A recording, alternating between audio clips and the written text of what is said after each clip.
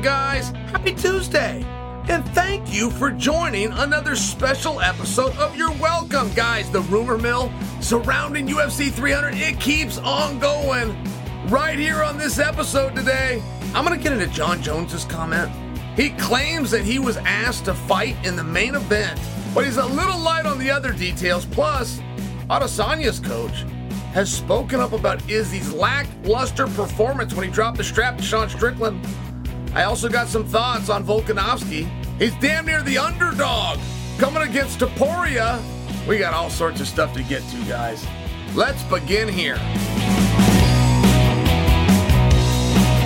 Ariel Helwani has just stated on the MMA Hour, which lasts more than 60 minutes. Play with that one. While you're thinking about that, think about this. He claims that the number one fight the UFC would like for 300 is Leon Edwards versus Chimaev. Now,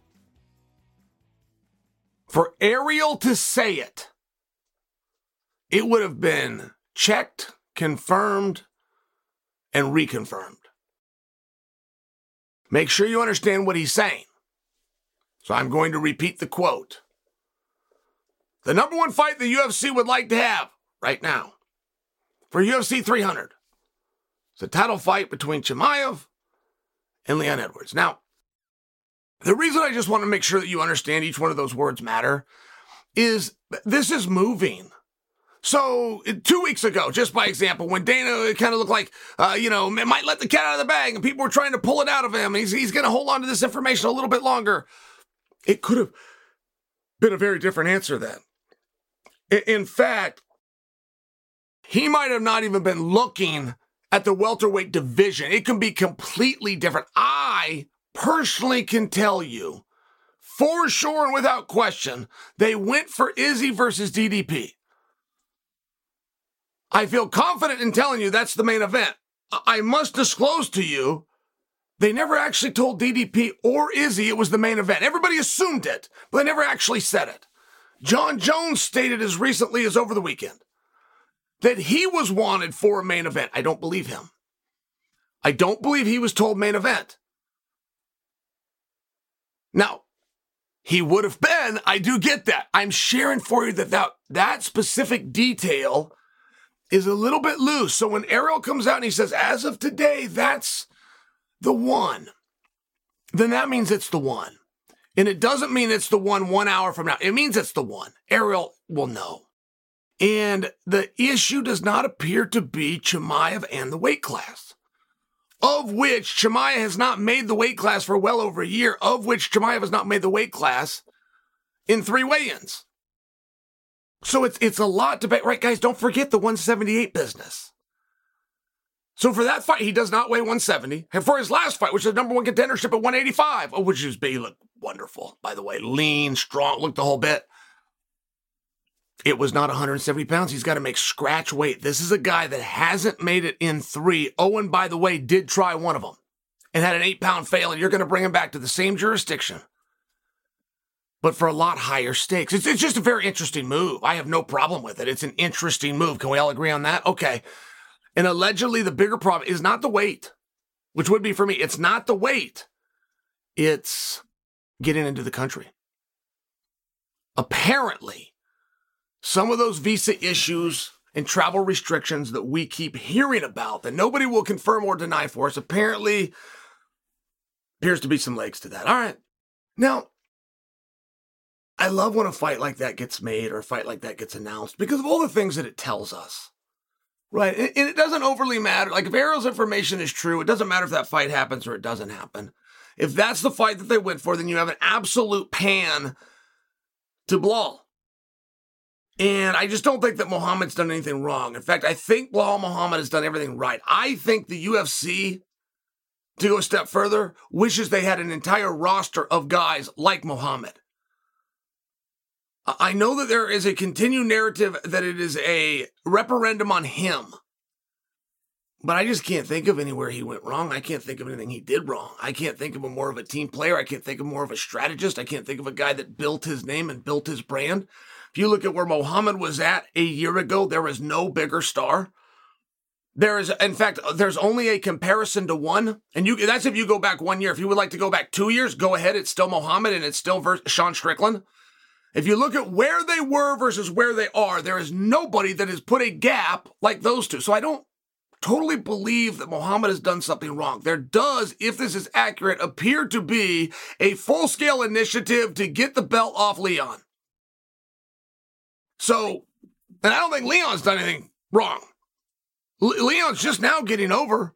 His press conferences are interesting for the first time, and I understand that was largely because of Colby, but either way, the numbers are there.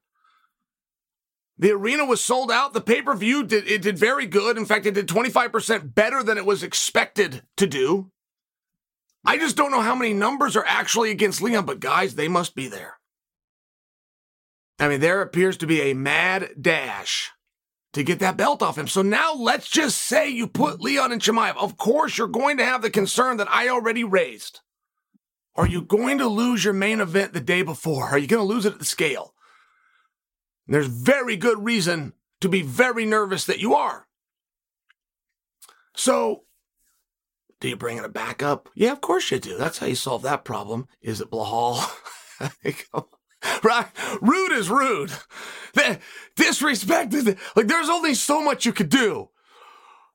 How many times has Blahal been the actual, thought he was the guy, done what he needed to be? I mean, it's one of those things. Now I'm going to come in and assist for a spot that's already mine?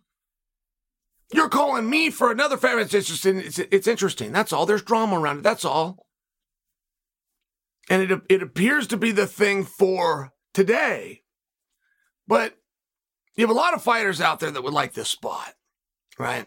I am the first to come out publicly and tease an entire roster for not trying to get this spot. For openly being aware, I'm not interesting enough. Not a big enough star. It's not I'm not good enough, by the way. Never. It's never, oh, this guy's won, these guys got 10 more wins. I mean, nobody knows what your records are. Nobody. I had more fights than all of you, just to personalize. I don't know what my record was. I know I was completely undefeated, but I don't know how many men I beat. I do not know, and that is not meant to be satire, at least not the whole thing. I don't know what my record was. I don't know how many times I did that. When I tell you nobody knows your record, my mother wouldn't know my record if you called her right now. Like, it's very important that you really do understand. It all comes down to one thing, interesting. That's it. It is not good. It is not skill. It's not experienced. Does the crowd find you interesting? Generally, in the fight game, if you're not good at fighting, they don't find you interesting. Generally. So you don't really have to have this discussion. They go hand in hand. But if you were forced to dissect them, make no mistake. So when you have a roster full of guys that aren't going for this position, it's because they recognize the crowd doesn't find me interesting. Fair enough. Fair enough. I don't need to fully embarrass you and make you go out there and go for something that you're going to know that you're going to get a no back. Hey, look, you just found out the stakes. They're not quite as high as you thought they were. If Leon versus Chimaev is the number one leading idea, come on, guys. There's some of you out there that are sitting on an idea better than that one. Bring it forward now. That's the message here. Make no mistake. If that is the leading candidate and all guns are in that direction, it's not going to stay there long. They're going to know by end of business today. Can he get to weight? Can he get into the country? Is the hand healed? Yes or no? Today, and they're going to move on. And I will assure you, they're already moving on possible ons. They're looking for the right one. Now, if you're watching this and you're a fighter and you come to Uncle Chael, for Professor Chael, for the teachings that I and only I can give, you're right to understand that you are an interchangeable mediocrity. You are right to do that. But you're also right to know that you and a specific opponent is likely as interesting as Leon versus Chimaev. And one thing that a promoter will always do is try to get a roadmap. So you don't just book it today, you book it for what it can become. That's where Izzy and DDP becomes your main event. It's a decent fight today. It's not the one that people want, you guys want, Strickland. But when these guys start building, if it's anything like their previous build, this will be so red hot it'll melt the airwaves.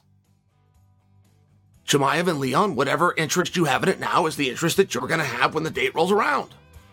So not for nothing, if you're coming to Professor Chael, find yourself, it's an opponent, but it's also a partner. You know where the bar is at. You know what you're competing with. 300's around the corner. You want an opportunity or not. This is the time. This is the time to take that shot.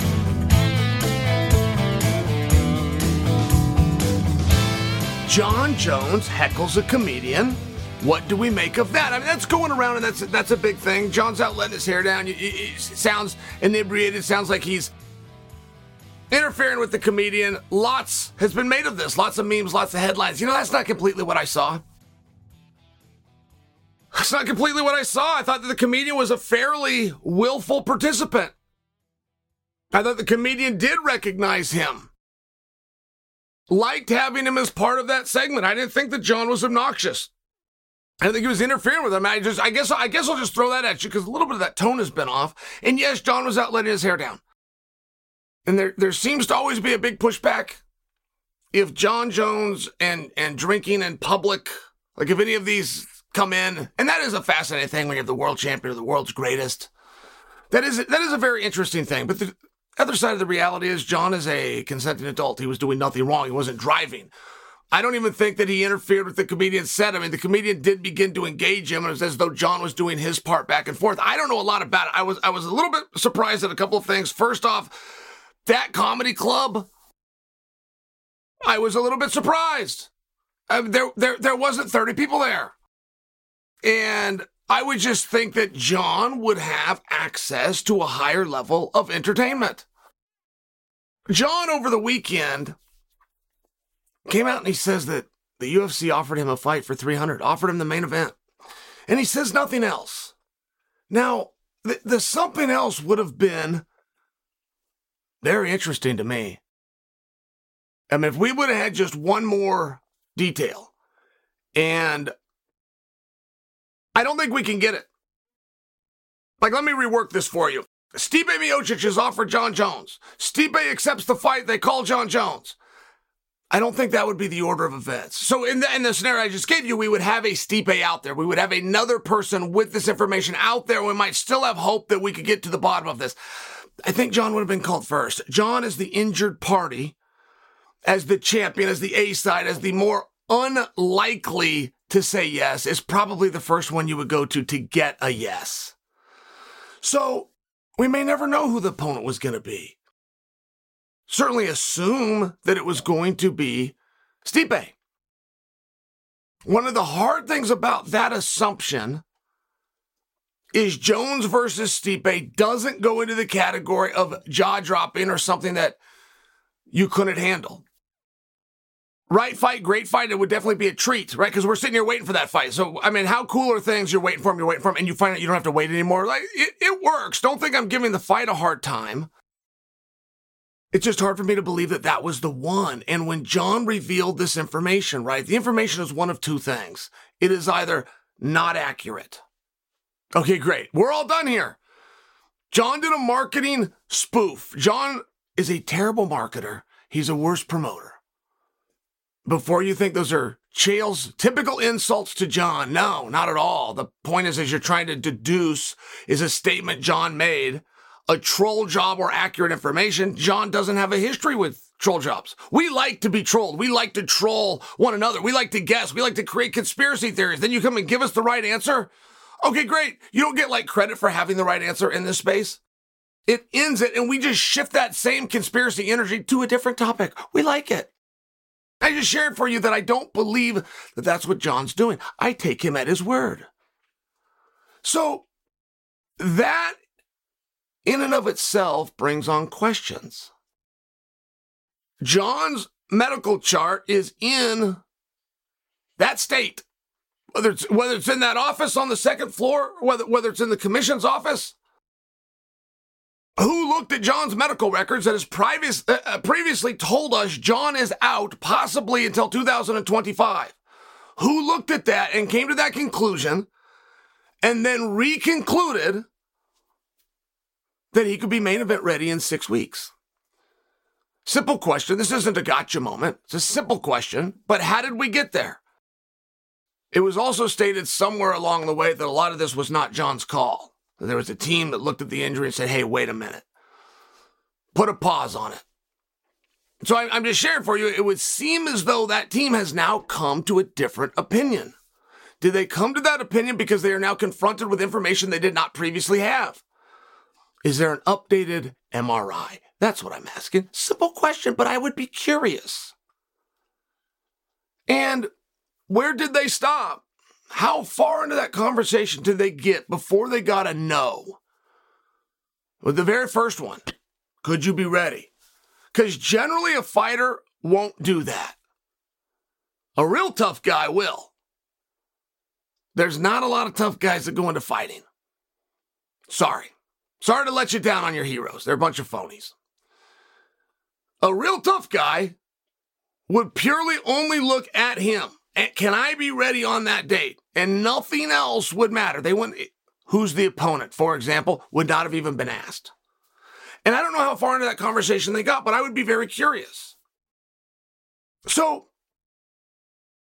when John comes out and tells the world that he was offered this fight, and the fact that John versus Stipe is just not a jaw-dropping moment. Just not. It's a great fight, and we would like to have the fight, but that's not a question. That isn't Chael's opinion. That fight was booked. It was announced and tickets went on sale.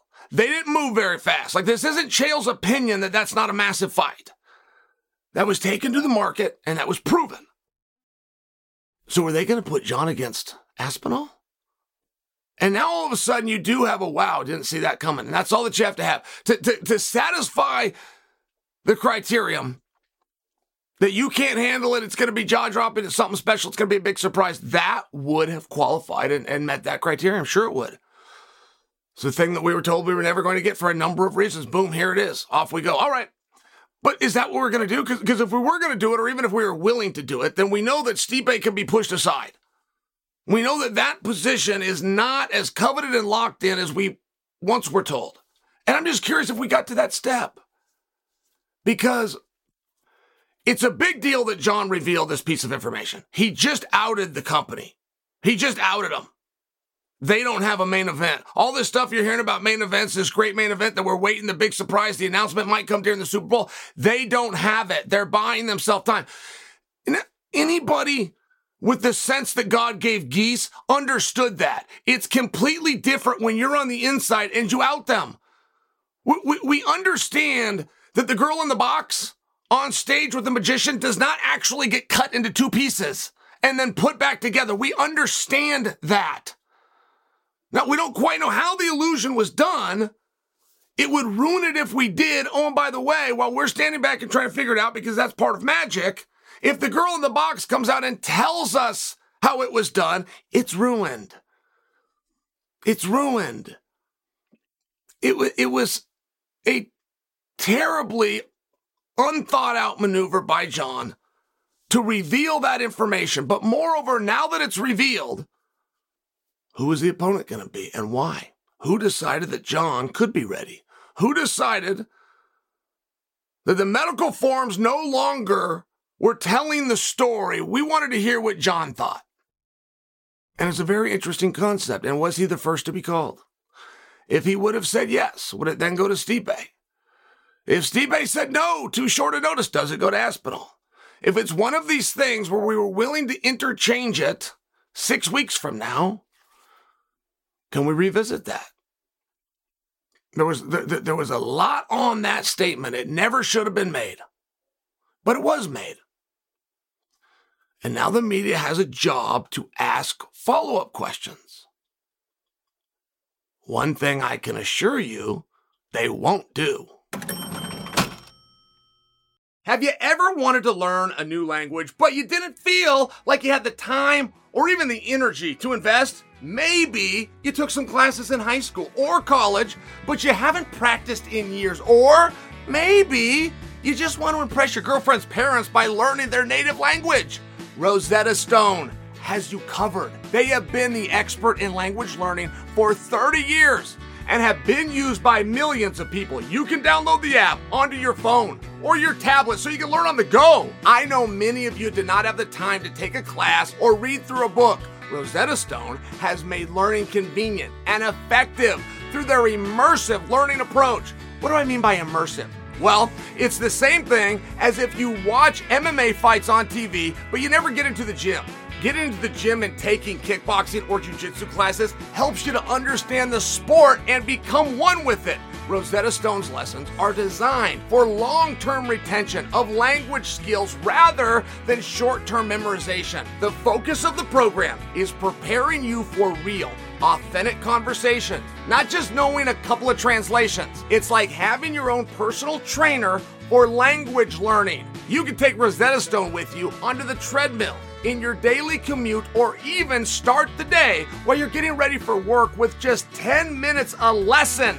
Don't put off learning that language. There's no better time than right now to get started, and for a very limited time, my listeners can get Rosetta Stone's lifetime membership for 50% off. Visit rosettastone.com/today. That's all you have to do. That's 50% off unlimited access to 25 language courses for the rest of your life. That's a steal. Redeem your 50% off at rosettastone.com/today. Hey, I got to tell you guys about something, and I'm really excited to talk about this because I got a brand new front door lock. And it's not just any lock. It's a Eufy video lock. You might be thinking, what's the big deal, Chael? Well, okay, I'm going to tell you. First off, it is sleek. I mean, it's a very big deal. My father used to build houses. My whole life, I've known how important curb appeal is. I used to be in real estate. When I show somebody a house, the front door is the very first thing you see. This thing is a piece of art. It truly is, and it's such a good-looking piece of hardware. It instantly upgraded my front door. I was excited about the functionality. So not only do I get an instant makeover with a piece of art, you now have a different level of protection. It's a smart lock. It's got a 2K camera with audio and doorbell all in one. Most competitors are either just a camera or a smart lock. The Eufy video lock has both plus a doorbell, and it can all be controlled via an app, which makes things so convenient. I hate when I hear the doorbell ring and I'm comfortable inside. I gotta get up, go to the door, just to find out it's a delivery man who dropped the package and is already long gone. The Eufy video lock now allows me to avoid all of that. I can just peek at the app. I can even talk to him or hear him talk back to me. Also, my wife and I travel a lot. It's an added level of security at my front door, and it makes me feel a little bit more at ease. It was very easy to install. No, there are no monthly fees for the security video storage. The battery is rechargeable, and each charge lasts about 4 months. The Eufy lock is fantastic, and I highly recommend it. Search Eufy video lock online. Do that by going to Eufy, EUFY, video lock, or visit eufyofficial.com/video lock to see how you gain complete control of your door.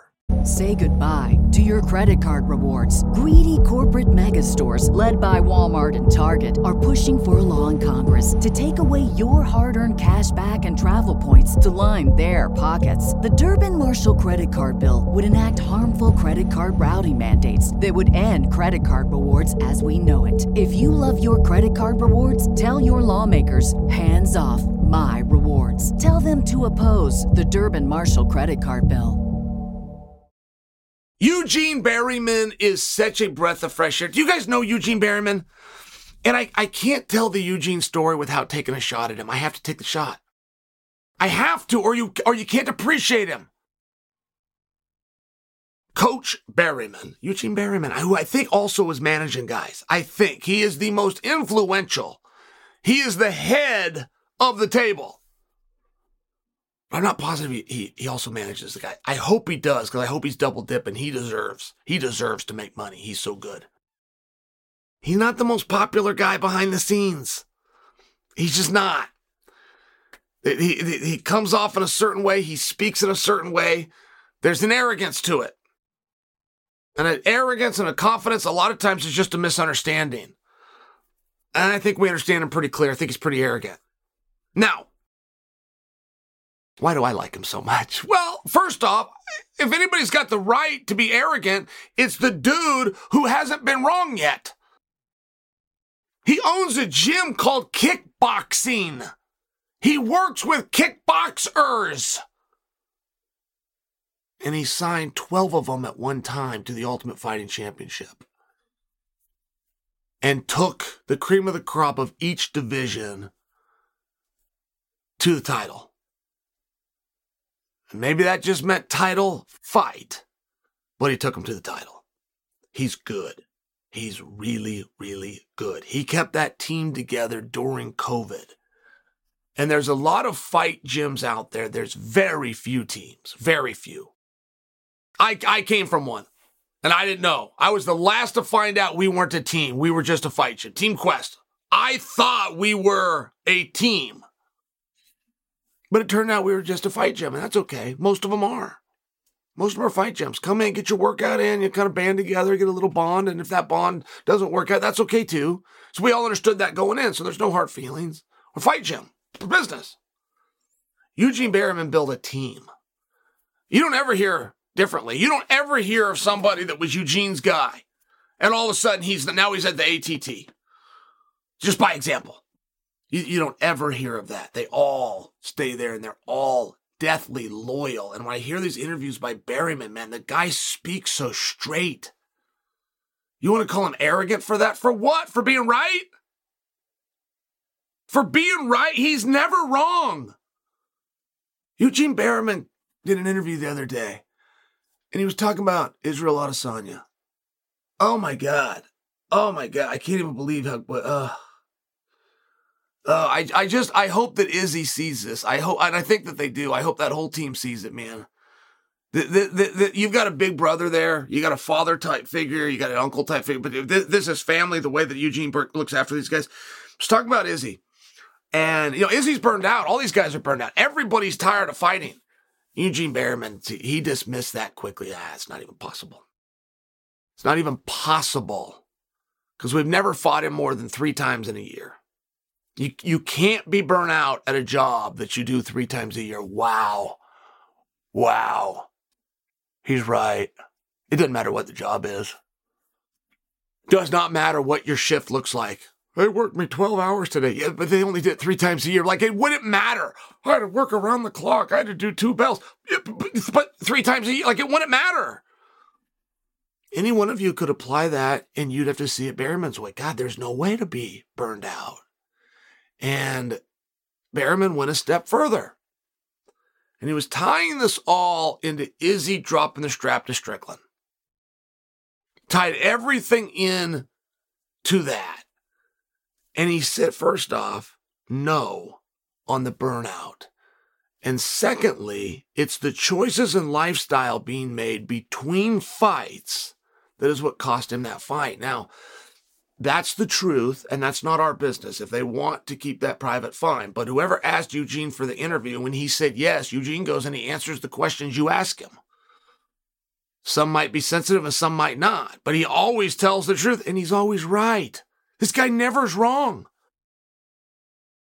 And that's the kind of thing that if a coach came out and said, Izzy and that coach are no longer together. And I have a feeling it probably did the opposite. I have a feeling that Izzy saw that, read that, said, he's right. And I'm going to make these changes because I trust and respect him so much. But I did appreciate it, and somebody needs to speak on that. I mean, Izzy ends up losing a belt in a massive upset, doesn't quite look himself, doesn't respond quite like himself. There was something very clearly that was different. Is that good, bad, or indifferent? But different, right? We all saw it. What is it? Well, then we find out that there was, everybody's going to let their hair down. And it's just a matter of, does that lead to a bad decision? Does that bad decision when you let your hair down moment, get you put in headlines? So when Izzy went through that, he never spoke on it. None of us really asked him because we kind of understood, didn't we? Yeah, we kind of understood. Didn't like it, and this is bad, but he's being punished. He knows it's, but we don't need to tell him or retell him or kick him. He's already down. And not only that, he's got this legal issue, and it cost him a belt. Like, hey, we're not going to give him a hard time. But if we did have our druthers, it would be something that he acknowledged and didn't do again because he is a human being that we care about. Right, but this was real.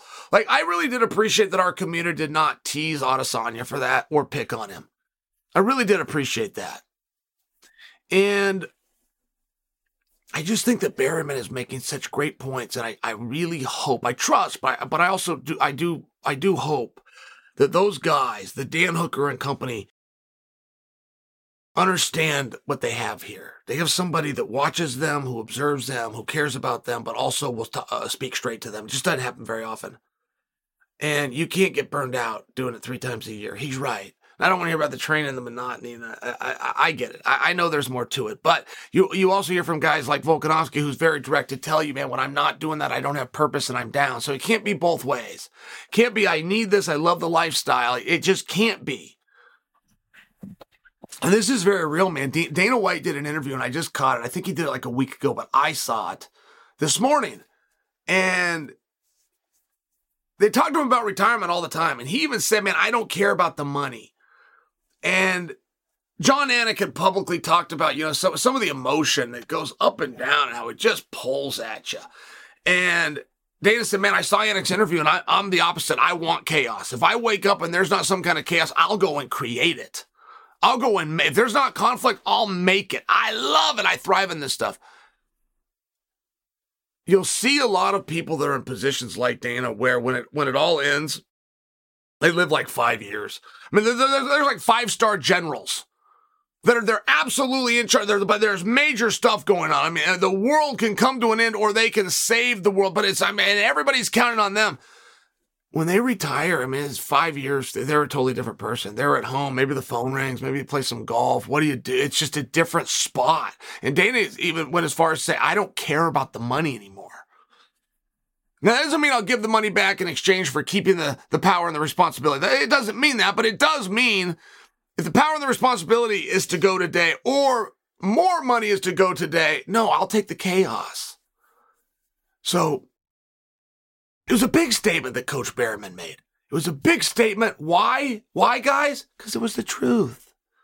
You can't be burnt out at something by doing it 3 times a year. He's right. So what do you do? Because burnout and lack of motivation, you're saying the same thing. Where did your motivation go? How did you lose it? What happened? What did we miss? What part of it? What can we adjust? What can we change? Here's Coach Berryman. He's got to go. You're doing it 3 times a year. He's got to do it 3 and 4 times an evening.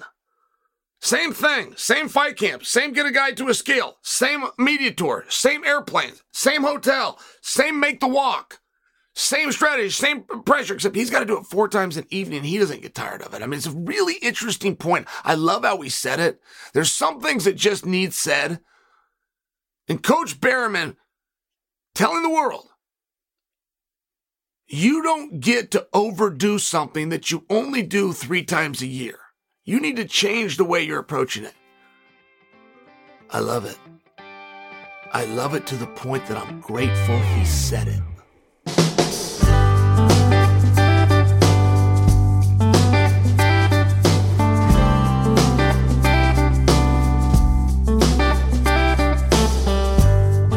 Is Volkanovski too old? Is his time up? Is he taking this at the wrong time? Is he slowed down? Is he over and done with? If he loses this fight, is he out of championship contention? With Volkanovski's age, if he loses this fight, does he fall to number 1 contender and possibly look to do an immediate rematch for the very title that he passed to somebody else? Or, because of his age, does he move on? These are all the topics, guys. They are at DraftKings right now. My partner's got these guys -118 to +102. I cannot believe how close Volkanovski is to becoming the underdog. And you're not seeing anything with age. You're not seeing anything with mental capacity. You're not seeing anything based on the numbers. What you're seeing here, and you're missing it, right? It's like all things in fight business. I have friends that are executives at the major companies for 20 years that don't know the fight business. But what you're seeing, and the lesson you should be gathering, is how helpful a loss is. None of this story of Volkanovski 102 and 118 and is he old? Can Topuria be the one? Is Topuria the one? Is it a passing of the torch? Make sure you tune in. None of that works if Volk beat Islam. None of the storyline and the anticipation and looking at and realizing this could be the one. Wow. This number one contender in Ilia Topuria, who got here the only way we could find to get a number one contender here, which is make sure he stays away from Max Holloway, is getting ready to bring down the greatest of all time. Not just featherweight, possibly fighter. Possibly. And before you say, no, so-and-so is better and so-and-so is better, which you have the right to do, but before you do that, make sure guys like Kamaru Usman, Khamzat Chimaev, Henry Cejudo, Amanda Nunes, John Jones, make sure you understand that they have already been included in this debate and lost. Pound for pound, number one, in front of all of them, was Volkanovski. So Volk is already breathing very rare air. You're going to have to go back. You're going to have to bring in the Khabibs and the St. Pierres, and you really don't have anybody else. When Volk surpassed John Jones and Amanda Nunes at the same time, while simultaneously being in front of Islam, Cejudo, and Kamaru, it put him into a very rare category. Had he not fought, see, I'm telling you, if he beat Islam, this fight doesn't work from an anticipation standpoint. If he hadn't fought Islam, this fight doesn't work from an anticipation standpoint. It would be about 3-1. Two things came when Volk fought Islam the second time. First off, he lost, which we didn't know that was possible. He got stopped. The great enforceable, the thing that you can't stop. You just found that button and you flipped it to red, right? Turned him off. Didn't know that was possible. Then, collectively, you caught an interview where Superman revealed his kryptonite. Had that not happened, had that less than 5 minutes in time not happened, we do not have plus 102 to negative 118. We do not have anticipation. We do not have talk of a 35-year-old, which is proven to be very young in our sport. Randy Couture debuted at 34. We don't even have these conversations. And I bring that to you because of how helpful the loss is. You just got to know where to look. And Dan had told a story. I'll get it as close as I can, but I'll get the theme 100%. Which is, you don't know what good news is or what bad news is. You hear things, you have a reaction, you decide right there in that moment if this is good news or bad news. And guy, a farmer out in the olden day, but his only son breaks his leg. And people came to him and said, oh my God, this is awful. There were no hospitals back then. Imagine the pain and no anesthesia. There's not cash. You're doing the best you can. You got splinters between a couple of sticks you found out in the burn pile. Man, I'm just sharing for you. A big deal, break your leg. And they came and told the old man, oh my God, this is terrible news. And he said, maybe. And then 2 weeks later, the military came through. They were doing a draft. They were grabbing anybody that was fit and taking them to battle, and most were not coming back. But the farmer's son, because of the broken leg, could not go and did not go. And his life was saved. So you start to see, oh, maybe that wasn't bad news. And I share that for you because nothing is more helpful than the truth. That expression that it will set you free is one of the more true expressions in life. I watched the promotion attempt to erase reality and say that John Jones had not lost. And they were doing that in an attempt that they thought that would hurt. A 32-0 John Jones is better than a 31-1 John Jones. And they went the wrong way. They should have advertised that loss repeatedly. They should have worked within that loss. The rules are extremely clear, and John broke the rules. But why? Did he lose focus in that moment? Is he so detached from the sport of which he is king that he never knew the rule in the first place? John himself has told 2 different government agencies, one of them, the police, on video that he has CTE. Is that what happened? Is that why he lost control and dropped those elbows? Is John's drug and or alcohol use? Is that why he had a rage and lost control, broke the rules, and was forced to be disqualified? Now, everything that I just said built a reaction in you. Some of you laughed, some of you liked it, some of you wanted to pile on, and some of you quickly wanted to come to John's defense. Either way, all I did was use the truth and make that part of the story, as opposed to being so uncreative of how to tell a story that I wanted to get out my eraser and erase it. Do you guys ever watch Scorsese? Scorsese, easily the most overrated person in the industry. And I like his work. His work is fine. He's terrible at what he does for the most part. Like, there's not a lot of Scorsese movies that you're going to see where they don't have a voiceover. Now, a voiceover is kin to putting writing on the script before you fade to black and roll the credits. Like, the movie is over and they put the captions on and you're supposed to read it. You only have to do a voiceover or those captions if you lacked the ability to tell the story. If there's some piece of a story that you didn't know how to tell to the audience in captured visual and captured sound, which is what a movie is, you then write it down on the screen so that they get the story because you're not very good at your job. So if you lack that level of creativity, and I'm just sharing with you, like, there's parts and messages within our sport, within what is promotion. This is getting ready to be Volkanovski's biggest fight ever. The live gate will be revealed to you. But to do a sellout in mixed martial arts in the state of California, which is a red hot state, but to do that at 145 pounds has not been done before. This will be a first, just to let you know how big this fight is. And before you think it's Ilia Topuria, and you might make that mistake, and I don't say this to hurt Topuria, it's not Ilia Topuria. Mr. Waddle did not just all of a sudden become a star. Or somebody talking trash to Volk. See, this is very surface level, because that's what it appears to you. Oh, somebody's talking trash to him. Somebody's going to bring him down. None of those things are the ingredient that built this fight. This fight is built because Volk got beat.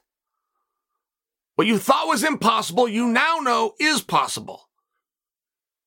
What you thought was impossible, you now view as probable. If you were to look at a younger guy who's never lost, something said for momentum, which we know is important in sport, versus a guy they had to wake up with smelling salts 3 months ago. It's important to know what works. It's important to know why it works. It's important to know how to make these things work. They are far more helpful. Plus 102 to negative 118 is a perception that is fully based on a perception. Doesn't matter how silly that is. Doesn't matter which way this fight goes. Volk versus Islam was 3-1 based on perception. It ended up being one of the most competitive and closest fights to where the judges didn't even agree. That's what a split decision is. Where you guys didn't even agree and the promoters didn't fully agree, which is why they rematched it immediately. In spite of other things that led to it. But are you understanding? People miss it all the time. They don't know what to look for. They don't know what's right in front of their face. And I only bring it to you because it's yet another lesson. There's nowhere you can go to major in fight promotion, and there's no book that you can check out. It's a very closed-mouth business. When you meet guys that know, of which there's 5 alive, and you think I can go watch their interviews, they're not going to give you the information. They're going to give you what's known as misinformation. They know fellow competitors are watching. So they educate them in the wrong direction. You got to be very careful. I'm doing my best in this situation to help and let you know what the added ingredient is. You don't think Volk is too old. And if Volk gets beat up by Topuria, it's not because he's too old. Because Topuria is better than him. Volk was the #1 ranked fighter in the world this time a year ago. Volk is currently the champion of the world. So there's no, I'm too old, I'm too slow, I'm too anything. You're as good as this guy or you aren't. But that idea, that conception and perception, right? Volk is younger than John Jones, who is not going to fight for years. Volk is 6 years younger than Stipe Miocic, who's a reigning #1 contender. I mean, like, this is a silly conversation, but it exists. It only exists for one reason. Because there's one thing about this fight that makes it helpful and interesting, and only one. And it's what so many people would normally run from. it's a loss.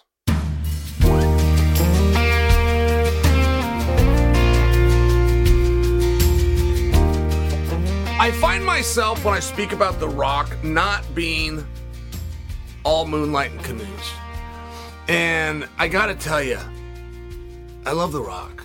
I'm a very big fan. I've never met him. I would love to meet him. But I've communicated with him. We know the same people. He sent me messages, or I sent one back. He personally wrote me a very beautiful message the night I retired. And I didn't know how direct messaging worked, so I didn't get it for many months, so I never thanked him, things like this. But it was very beautiful, and he let me know that he enjoyed my work as a commentator. And whether he was just being nice or not, I took it as sincere. He said he liked my work. He said he valued it. And he didn't use these words, Chael, you tell it like it is, but it was close. It meant that. And I say that because I know he watches these pieces. And if he did mean those words, if he really does value my opinion as somebody that can stare back and look at the board and then identify things accurately, I would imagine in his space, he doesn't have very many people like that. So I, whether falsely or even arrogantly, view myself as somebody that can get his ear and program to what he's not seeing. So when I come out and I'm not always wonderful, it does come from a good place. And it has to do because he took the time to write me. You know, personal letter is a very big deal. Personal letter goes a lot further, right, than something else. So I share that because he's in a jackpot right now, and I just feel like they're missing it. Rock's going to come in, right? And you got to get your timeline down.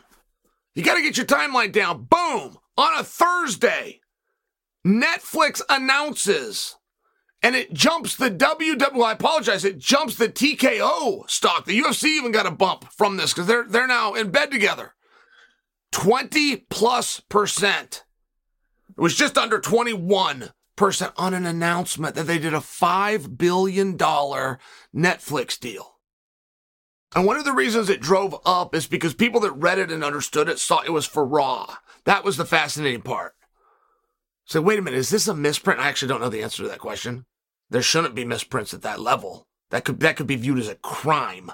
You don't get to make mistakes at that level, but is it? It's almost too good to be true. $5 billion over 10 years for Raw. Wait a minute, you didn't get the pay-per-views? You didn't get SmackDown? You didn't get NXT? You just got the Monday night product? Wow, that would really be incredible. I mean, that would be shockingly great deal for WWE. So, okay, great. But that comes out on a Thursday. Boom. Vince defecates on a woman's head. That comes out on Friday. Saturday is a pay-per-view where Beast Incarnate, Brock Lesnar, is supposed to return. They pull him. Sunday is off, and by Monday morning, Brock and Vince do not exist in the digital universe of WWE.com. So this is your timeline, okay? Somewhere in there, The Rock joins the board of directors for TKO. Now, that is not a work of any kind. And there again, it would be a crime. I mean, not that any of you think that it's work. I'm just sharing for you that there's some real sensitivities when you start dealing with the SEC. There's some real sensitivities when you start to deal with a board of a publicly traded company, where you live in one space where nobody knows what reality is, and you never live in another space where, boy, it had better all be reality. So it's just an interesting juxtaposition. And also, as an overlay to this, is Rock is going to return, and when he returns, he's going to take the highest spot, which of course he is. The Rock's not going to return to open a show. He's not going to return to be a co-main event. Of course he's going to return to the top spot. Now, if he's volunteering to return, you could put him at a Royal Rumble. You could put him at something special. You could put him at an Elimination Chamber, for that matter. It just so happens the way the dates line up, they're going to put him in a WrestleMania. Fine. That might have been the first mistake, by the way. But fine. This is all going to happen. So, It's very in line with wrestling, right? If you bring the top draw in, and wrestlers are incentivized to want the top draw on top of the bill, even if it's not them, even if it means bumping their own dreams, they're incentivized. The way the money works is they also take a value on the house. It's a meaningfully different component that they have versus what we have. We in MMA took our cues from them. Lorenzo Fertitta told the world as much. But one thing he did not take was that live gate component, because Lorenzo wasn't doing house shows. So he didn't think it was relevant that he do take the house component. I'm only pointing to that distinction because it would be very normal and even supportive for what The Rock did. The Rock did nothing wrong by returning and agreeing to go to top of the bill. That May they called him and said, "Do you want to return?" Without even stating it, he's going to the top of the bill. And without even discussing it, he's going to put the other guy over. He's not going to win a 1, 2, 3 if the title's on the line. Which is why if you would have used him somewhere else, you might have put him in a non-title match. And that way he could win. You wouldn't know at that point. But you can't sell something where people know the finish. So when The Rock is going to come in, so you got to understand there was a big mix-up made here. They misread the room. It was supposed to be Cody Roman, Rock steps in, bump Cody, put Rock opposite Roman. And it's not what the crowd wanted. They knew they had to run that back. They knew they had to run that back and they needed to fix it. And the crowd was very passionate and they were not playing. Now, business probably would have done the same thing. You probably would have attracted and moved just as much. It for sure would sell out. It's likely going to do very good numbers on TV as well. It's probably not going to change. But that's not one of the rules of wrestling. And when you're at the biggest event of the year, which is WrestleMania, you observe and show an absolute integrity and respect to the rules of wrestling, which is you give the crowd what they want. Number one. You want to finish that thought, you give them what they want, not what they're expecting. But either way, it's in that order. You give them what they want. We got to get Cody back in there. We got to get The Rock out. So they decide they're going to bring these big three to a SmackDown, a Thursday night SmackDown. They do bring them. The Rock turns heel, but there's nowhere to turn heel because he didn't pick up a full schedule. He doesn't even have a full contract. He's supposed to do a couple of appearances and then WrestleMania. So to turn him heel was confusing. To go heel, he smacks Cody somewhere when The Rock shows up and he's supposed to be the main event. Somewhere in slapping Cody, The Rock gets pulled, Cody gets put back in. So they achieved what they needed to achieve, which is to pull The Rock, insert Cody. But making The Rock heel and doing a slap, and how you get from a slap and a heel to now you lose your spot, it was a stretch. And I'm okay with the whole thing because that can all be part of the work, right? Like, I'm not sitting back and going, I stopped right here. These are the mistakes you make. No, it's all a story. You come in, you realize some of these things, maybe you even knew it ahead of time. You fix it come Monday night, you adjust it a little more, you change it by the next Thursday. Like, I understand this part of the process. What I'm here to tell you is they're going with the wrong story. They're going with the wrong story. The Rock and Roman are related. I think it's a cousin situation. It might be an uncle-nephew situation. They're related, and everybody knows they're related. They should have used that. Cody took on the WWE, and he won. Cody took on Vince McMahon straight up. You and me, line in the sand. Here's what you did to my brother. Here's what you did to my mother-in-law. Here's what you did to my father. It wasn't all great stuff. And here's what I'm going to do to you. And Cody stuck it to him bad, real bad. AEW doesn't exist without Cody's personal vendetta and strategy opposite WWE, headlined by Vince. Vince is now gone, and Cody is headlining WrestleMania. He did it by himself. Roman is around, and he's going to headline WrestleMania, but his flesh and blood sits on the board of directors. That is your story. And The Rock should not apologize for it. You don't become heel because you came out and you slapped a guy at a fake press conference. You become heel for the heelish move that you actually did. You joined the board, you used your influence, you stole a spot from a guy. Now, everyone knows The Rock's going to the main event, and it happened to be Mania. We all get, there's nothing there that anybody would push back against. He doesn't have to go against Roman. He could have gone against Cody. He went against Roman and bumped Cody because they're flesh and blood. He came into a business filled with nepotism, and he invoked nepotism. He jobbed the guy that took on the company that destroyed his family. And he won. Cody's still there, and Cody's still standing. And he did it all by himself, and it was the ultimate strategy of leaving the organization, going on the free market. Nobody even knows what that means. Well, that's because they don't know that Cody has teamed up with Khan, who's going to start an entire promotion. Starts the promotion, raises to the top, stabs that promotion in the back to go back here to get what he wanted in the first place, which was a headlining spot at WrestleMania and the 1, 2, 3. So he gets just that close last year, but it's still your family versus my family. And Vince took it from him. And that's why Vince took it from him. And that's the truth. And there's Cody on his own. Family broken apart. Some of them rest their soul. Very tough stuff. But he still fought and he's still winning. And when it was one-on-one, he beat them all. And the way that Roman Reigns was going to beat him was an unfair fight that wasn't one-on-one. It's going to be multiple us versus you. Oh, by the way, we got a seat at the board. And that's the story they should have told. The real story. Nothing throughout wrestling has ever worked like the real story. Nothing. Even the guys that try, even when Vin Diesel was trying to come at The Rock one time to sell some tickets to Fast and Furious 7, which was already selling, but it's just weird stuff, we just see through it. So they came in, they did a slap, they changed the card, seat at the table, whatever you do, and finish the story. Or they could have told the truth, which is a way better story.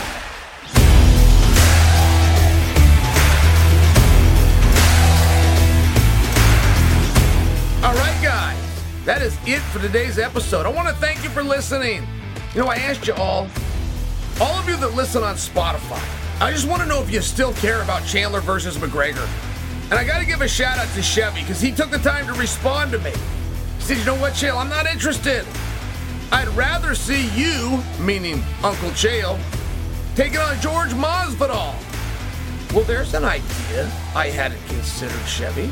And you know what, to all of you, I do want to thank you. And if I don't have time to respond, I hope that I at least get to speak to you through the airwaves. And we're going to do that again on Friday. Until then, I'm Chael Sonnen, and you are welcome.